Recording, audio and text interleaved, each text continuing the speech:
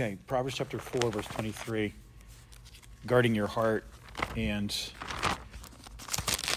Proverbs chapter 4, and it says this, keep your heart with all diligence, for out of it are the issues of life.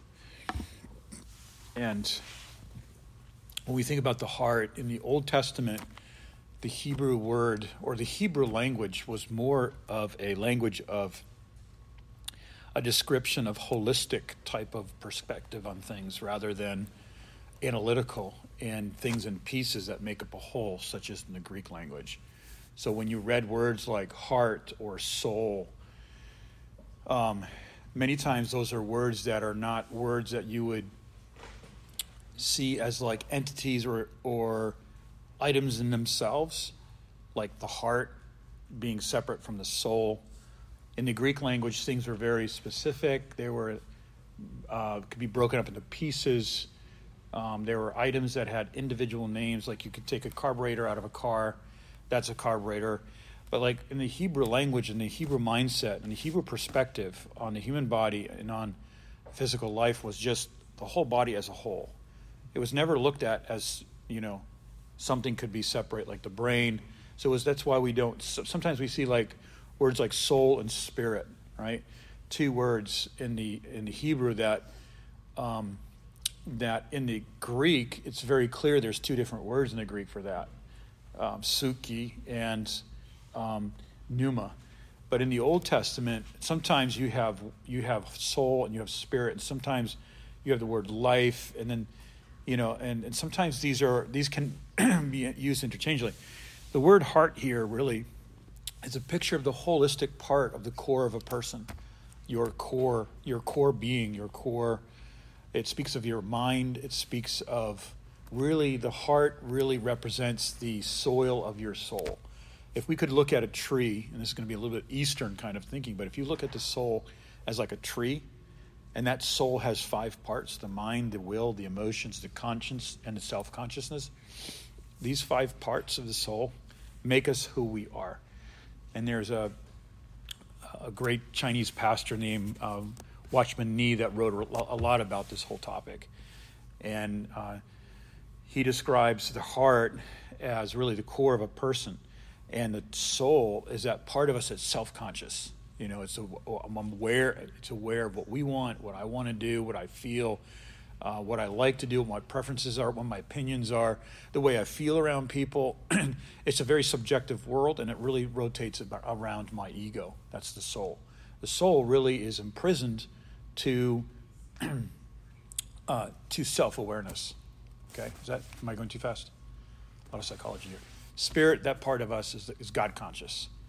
That's part of us that is, if you were to look at a house and it had skylights, the spirit of a man would be like a skylight.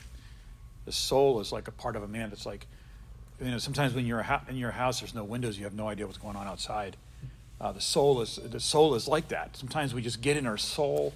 We're so wrapped up in our feelings and our emotions and what we're feeling. We're emoting, and we desire things. Maybe we're sad. We're saddened. We're pulled down. And David said, my soul cleaves to the dust. And so our soul is that part of us that really cleaves to the earth. You ever walk around somewhere, hear some music that you've never heard, and there's something about you that cleaves to that? Like you feel that? And like that soulishness, and that is just something that your soul cleaves to things. It can cleave to a person. It can cleave. Yeah. You brings back memory. Like yes. Or like your first broken-hearted, like there's a song that just played out. Yeah. Yes. Smells, fragrances. Right. Like when I smell lilacs. Are there lilacs in Texas? Yeah. They're really strong up where I'm from, and that bring back memories of just certain times. So that part, our soul is that part of us that perceives and feels, but it does not know. Okay, you got that? So we feel, we perceive, we understand, we look, we participate, we engage, but we don't know. Like we know, but we don't have this. We don't have conviction. persuasion in our soul. Persuasion and conviction happens in our spirit. The spirit of a man is that part of us that's persuaded, right? Like our brother here, John, said he loves to share the gospel. So that's a persuasion, right? It's a persuasion that's something that's deep in our heart, right? Hi. How you doing, sir? Welcome back. So that spirit is that part of us that just has a persuasion. So it's like if you learn a Bible verse, and if you're learning a Bible verse and it's something that's speaking to your heart in a deep way, that Bible verse, when it speaks to your spirit, you're never going to forget that. I mean, 20, 30, 50 years from now, if we live that long, you may be doing something and the entire verse will just come back to you in its entirety in a moment where you're not even thinking about it. That's because your spirit, that part of you, is that part of you that has an eternal memory. And that's why whatever we learn today with Christ on this earth is something we have for eternity. We're never going to forget that. Your convictions and your persuasions and the rhemas and the things that you receive from God in your spirit these days are something that's never going to leave you. It's never going to forsake you. And that's our spirit. So when it says here, guard your heart, it says, keep your heart with all diligence, and for out of it are the issues of life. When we think about the heart, and I'm just talking about guarding our heart, my wife is in health and wellness, and she's exposed to a lot of people that are dealing with the consequences of our American culture and our lifestyle. And it's still, as of this year, the highest reason or the greatest reason for death in America today is stress. Is that people stress is killing people. It causes diseases. It causes a disharmony and a disbalance in our hormones and in our chemicals in our body. And it actually makes us acidic. And when we're acidic, that just creates like a lot of problems. And so stress is something we're dealing with on a daily level, on a moment by moment level. Now, stress is not bad. It's just how we respond to it. Stress is actually something that keeps us fine-tuned. If that guitar up there that we play every Sunday is not tuned with the right levels of stress on the strings, it's going to sound terrible.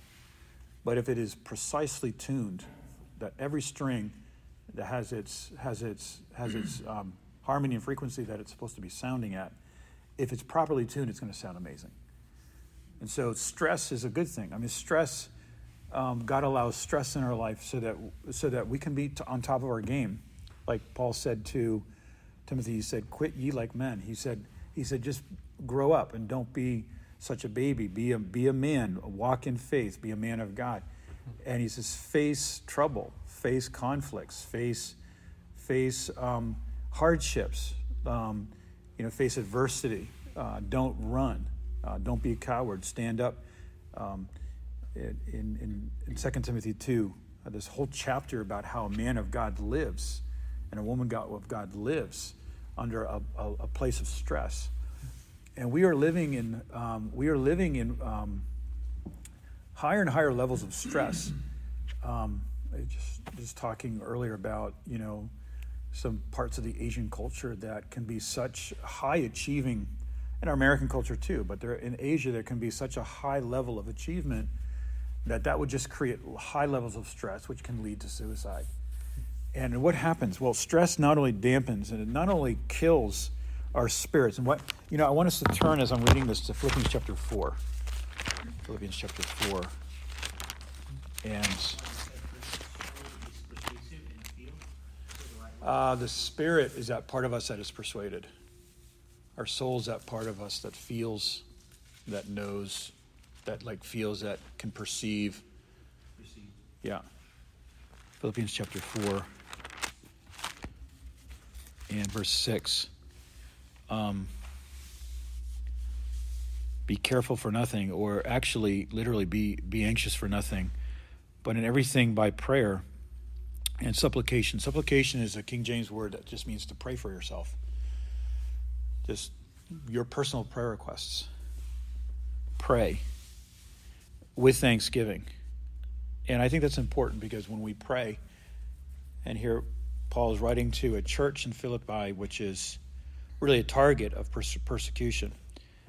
And he's saying there's a lot on your hearts, there's a lot on your minds right now. When you pray for yourself, pray with thanksgiving. And I think it's important, like when we pray with our spouse, when we pray with our families, and even with our kids, is that we remind our families as we're praying, Lord, like you did before. We remember when you did that before, right? And that always just, thanksgiving just reminds us of the faithfulness of God in the past, and let your requests be made known to God. Now, that sounds kind of obvious, right? Let your requests be known to God. It's like, isn't that the point of prayer? But really, you'd be surprised how often when you pray, you're not pouring your heart out to the Lord with things that are on your heart. And you may not even know. Like, you may not even be, like, what can happen with religiosity is that we can become so ascetic or so stoic that we don't know how to discern ourselves anymore. And we actually think it's a bad thing for me to struggle with something. And we kind of hide that. We don't want God to see that, or we feel ashamed. Okay, I'm scared. I know I shouldn't be scared, but I'm scared in this circumstance, or I'm fearful, or I'm afraid, or I just don't trust God in this situation. I think it's okay for us to pour out our heart, make your supplication to the Lord, make your requests be known unto God. And when we do that, guess what happens? We're addressing anxiety. So Kim walked in the room. We're just going to start talking about anxiety right now. Stress. No, we've been talking about anxiety and stress. Stress is something that we live in a world that is out of balance. Things are out of harmony. Things are they're not centered. They're spinning without a pure orbit of wholeness in the way things are happening in this world. And so there are these catastrophic events that happen from time to time because of a disbalance in the world that we live in. And that is because of sin. That is because at one point in the garden, Adam and Eve had a conversation with a supernatural being who was Lucifer, who was Satan, said, if you eat of this fruit, if you partake of this information that's not from God but from a satanic perspective, then your eyes will be open and you shall be as gods, knowing good from evil. And they did that. And when they did that, it's a fascinating study. But at that moment, the entire creation that functioned in a beautiful harmony and functioned like a German machine, suddenly just began to have was lopsided. Began to function without harmony. And whenever there's something in our life, physically, mentally, spiritually, in our decision making or in our conversations or how we do things, when there's a disbalance in my life, when there's a false balance, it's going to create a false balance. It's going to cause a disharmony. And what that will do is that one thing in your life is going to have to take more. It's going to have to take more on its plate to handle, and other things in your life will be not addressed and will be maybe tolerated, and there's going to be this disbalance. And what happens is that creates, and the way we think, the way we live is just going to affect everything in our health and the way our thinking is. And so stress is not bad. Stress becomes bad when we don't know how to deal with it and we don't know how to live, how to engage it with God's mind, to engage it with the nature and the characteristic of God. Stress is when is internalized into our life to something destructive and harmful in our life, causing harmful and destructive behavior in our relationships, in our personal life. That happens when we don't engage stress properly. Stressful things happen. They're going to happen every day, every hour. They're going to happen. Stress not only dampens our spirits, someone said it this way, and frazzles our nerves, but the constant rush of adrenaline overstimulates the heart and can weaken the immune system, leaving us prone to more illnesses and stress-related problems.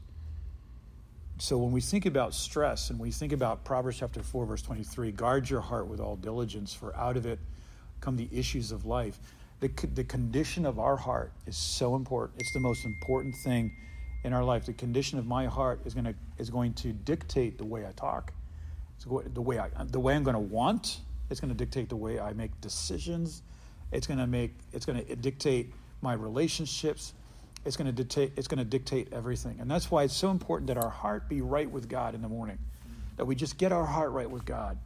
And there are times, if you've walked with the Lord for a while, you can discern your heart, right? Sometimes you just know your heart's not right. It's like, and if you're married, or if you're with someone or with family or with someone close, they're going to be able to tell you too, like something's off, And I feel like that's what my wife's always doing with me. It's like something is off because there's a disbalance, there's a disharmony, and there's a wobble. That's the word I've been trying to think of. There's a wobble in our orbit, and it's not healthy. And when there's a wobble, it just makes me think of a friend of mine, actually, who passed away recently here in Houston, and he owned a Ford F-250, and it was several years. It wasn't old, but it was not one of the newer ones, and so it had this problem called the death rattle, and the front end for some would just shake. And with the shaking, the vibration would just cause other problems, and these other problems would cause other problems. And it would actually be like, in some cases, it would cause just serious issues with the vehicle. And when there's a wobble in my life, when there's a disbalance in something in my life that's not balanced because of stress and because of not engaging hardship correctly, then what will happen is that this is going to affect my health. So what do we do? How do we deal with this? How do we engage stress? What's the Bible say here? Proverbs chapter 4, verse 23 talks about guarding our heart. Guard your heart from we think about it in regards to our loves. What do I love? What am I engaged? What am I looking at? What is in the center of my heart? What is my treasure? But I'm talking here about just one aspect of guarding our heart, and that is guarding our heart in a world of stress and trouble and threat. And if you're a small business owner, if you own a business, then you know what I'm talking about. How do we guard and keep the core of who we are? And I would like to say this, and the answer is in Philippians chapter 4, verse 6 and 7. We don't. God keeps it. The peace of God is keeping it. I mean, yes, we agree with God. We agree with the peace of God. And it says this in verse 7. It says, "And the peace of God, which passes all understanding, shall keep your hearts and minds through Jesus Christ." I love that. When we think, how many times have you talked to people, many times younger Christians, and they're like, I just can't guard my heart. I just want this thing so much. Or I'm so afraid. I'm so anxious that God's not going to hear my prayer. Or I don't know if this is going to work out in my life, and this is looking really bad. And my heart's all over the place. And I'm tempted to go back to where I came from and the old life and the old relationships. And when that happens, we realize that as much as we try, we are not able to capture and control and guard our own heart and our own fleshly energy. We just can't do it. We need something greater than us. We need something that's deeper than us, and that is the spiritual man. That's the Word of God, and that is the peace of God. And look at this here with me. The peace of God that passes all understanding. Understanding here means just understanding. It means like what I understand, what I see, what I can touch, what I can wrap my hands around, what I can wrap my mind around. This is the thing that there's a lot of times when we are just beyond understanding in our life. Like we can't answer the simplest questions, like, why is this happening in my life? Why is this happening in this circumstance of my life? And it's very easy for us to lose that guard of our heart and just let all of these anxious thoughts come in. Don't worry about anything. It's literally in nothing be anxious. And the verb rendered worry here, and this is from a commentary that did a great job on this verse. The verb rendered worry here is the same word used in 2 verse 20. There has the positive sense to care for someone, but here it has a negative sense of anxiety, a lack of trust in God's care. You know what anxiety is? It's the opposite of peace. What is peace? I'm going to look at peace here for a second. We have peace with God. Romans chapter 5. Peace is not this feeling. It can be. Peace is not this. It's not the absence of conflict. It's not me finally being delivered from a situation that I've been wanting to be delivered, or a relationship I've been wanting to be delivered from for many years, or many whatever. Peace, that's not peace. Peace is actually very objective. Peace is described in Romans chapter 5, that we are justified by faith, we have peace with God. The writer of Ephesians, Paul, writes this, that we have peace with God. Two that were once separate are now made one. Amen. We are one with God. When I was in Bible school, I was just first 6 months of Bible school. I was 18 years old. Just knew nothing. I knew very little about the nature and the characteristic of God.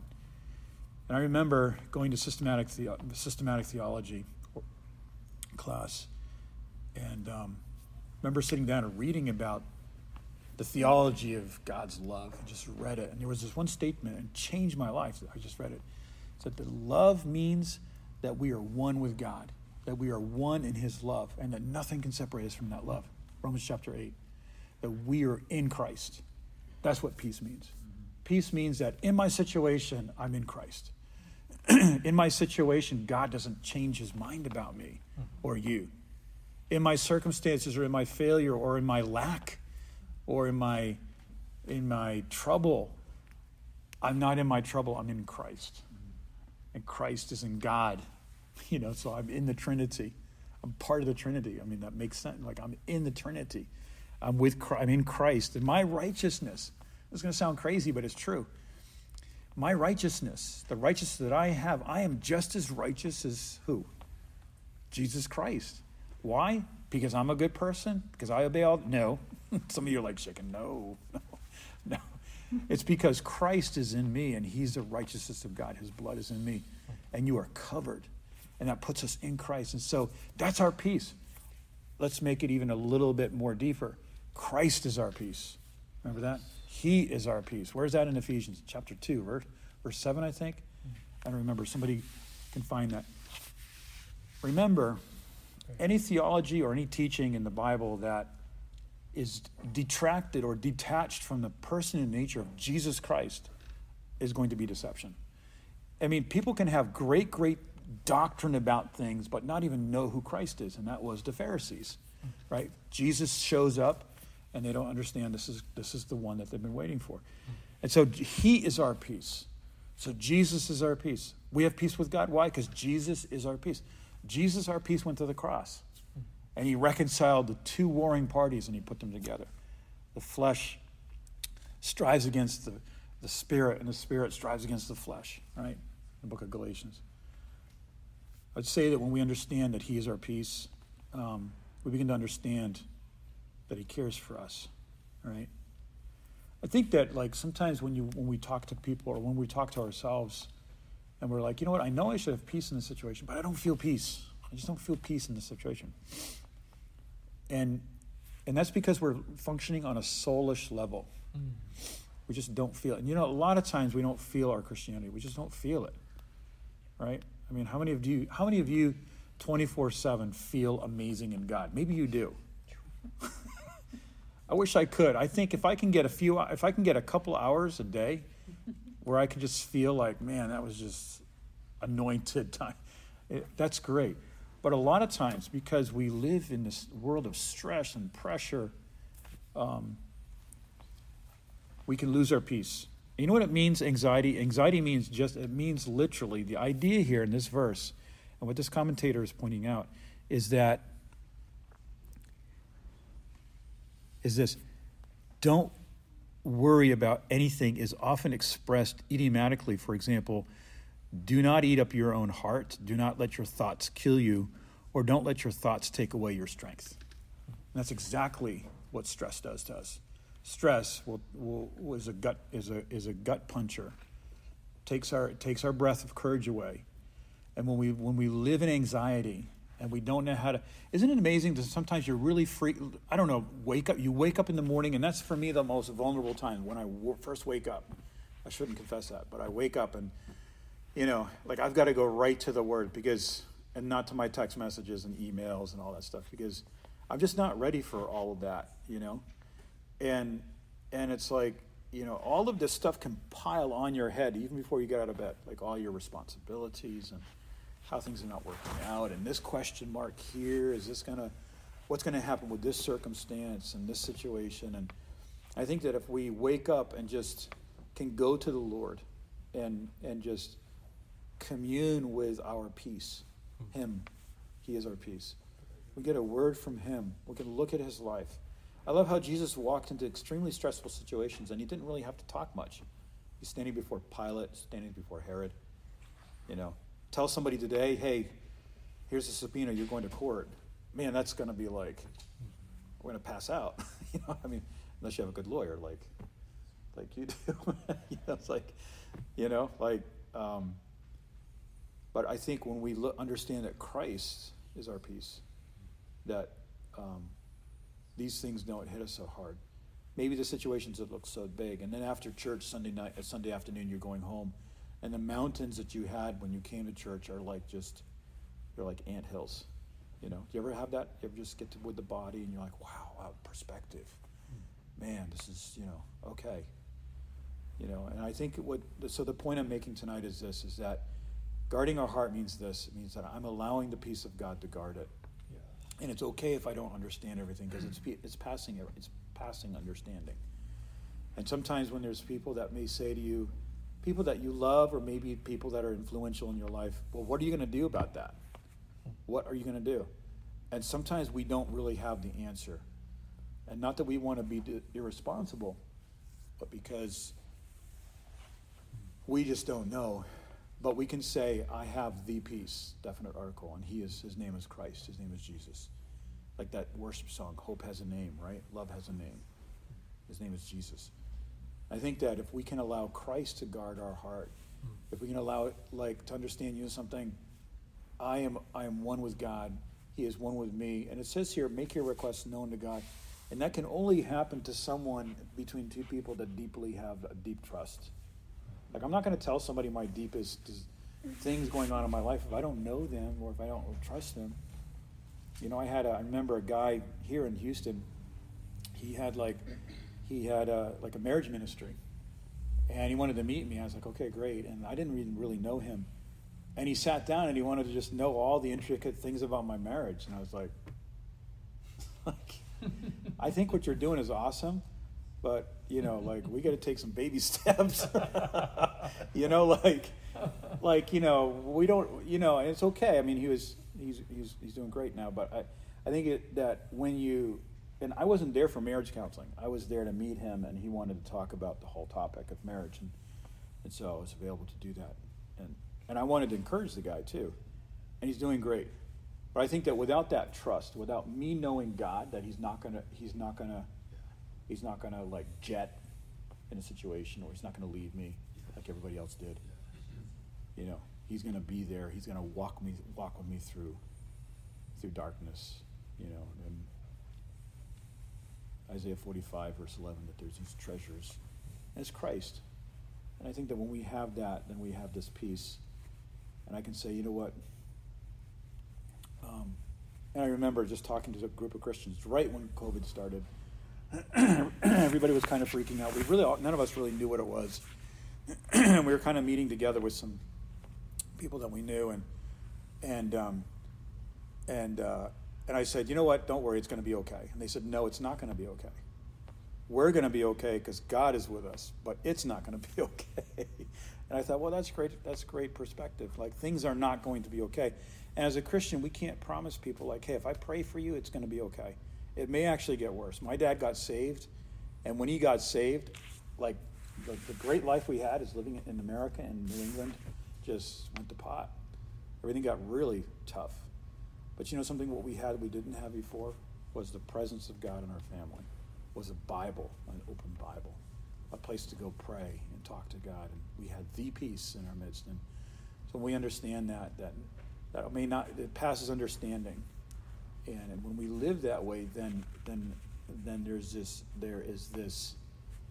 there is something in my life that's bigger than me, and and it's actually umpiring. It's actually calling the shots. It's actually saying, okay, that thought that's coming into your heart right now, that's not from me, so cast it down. And peace does that for us. And so I just wanted to share that with you guys today, and just about peace that we have with God. If we feel stressed, stress has a way of putting us in a little box. We need to get out of the box. We need to see the big picture.